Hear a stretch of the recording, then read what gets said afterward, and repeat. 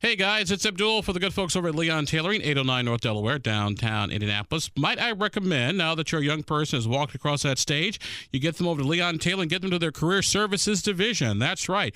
In this economy, even though jobs are plentiful, it won't help you if you don't look the part. So at Leon Tailoring's career services division, they got the perfect thing that your young man or young lady needs to get them off into the world of work and at very reasonable and affordable prices. And heck, who knows? You might even see something for yourself if you're looking for a new job. So swing on by Leon Tailoring, their career services division. Larry, Norm, Kim, and Judy, always glad to help you out. Leon Tailoring, 809 North Delaware in downtown Indianapolis. Mr. Mayor, obviously, city's sort of another homeless initiative.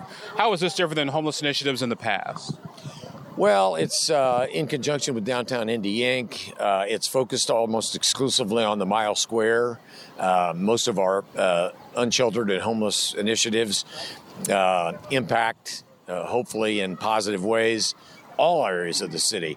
This is a decidedly focused effort on alleviating challenges that downtown faces as the result of the pandemic, and hopefully will be a path to encouraging people to return to downtown, not only to work but to play as well.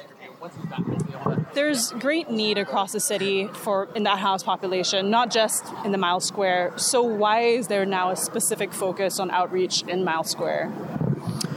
Well, because I think the need still exists. I mean, I think that there's no question statistically that downtown and the Mile Square in particular is the safest neighborhood in all of Indianapolis.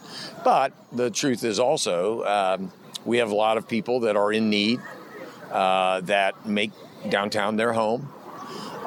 They suffer from diagnosed and undiagnosed, maybe mental health challenges, maybe substance use or abuse. And our ambassadors and this outreach effort will be focused on making sure those people minimally have shelter and secondarily are getting the assistance that they need to address some of the challenges that they face. One of the big issues has always been sort of affordable housing or attainable housing. How do you do that in the downtown area when so much is just market-driven? Well, we are going to be partnering with the state. As I'm sure you are aware, the state did include $20 million in its budget for a low-barrier shelter. And we had previously, the council had approved, $13 million, $12 million. So we hope to partner with the state in terms of not only the creation of a low-barrier shelter, but adopting many of the recommendations of our housing task force that the state put together. And hopefully we'll be able to move the dial in that direction as well. Is this the first time since the pandemic that there's dedicated city source funding for outreach to homeless individuals? Yeah, go ahead. No, we've funded street outreach over the years. It's typically through like either community development block grants or emergency solutions grants, but we've supported street outreach for a long time. Right, and is that usually in the city budget? So it's not a line item in the city budget, but when we appropriate our annual action plan grants and our continuum of care grants, that's not always in alignment directly with the budget. I see. Okay, makes sense. My last question is just that, we know that the city doesn't have enough housing, especially permanent supportive housing. And of course, the city continues to build more.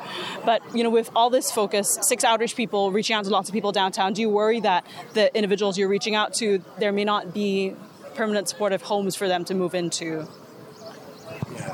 Well, that's some of the rationale behind the master leasing strategy that was a recommendation of the State Low Barrier Shelter Task Force and that we've been discussing with the City County Council over the last couple of months. So the concept behind master leasing is the city going out and actively leasing apartments to use as emergency housing, short-term emergency housing. So the council at its last meeting appropriated our first tranche of funds to master lease up to 60 units. And so if you think about the work of like a downtown street outreach team, in essence, connecting a person who's unsheltered with a master leased unit as emergency short-term housing, then that can be the period of time that's needed while we assemble a person's documentation, driver's licenses, birth certificates,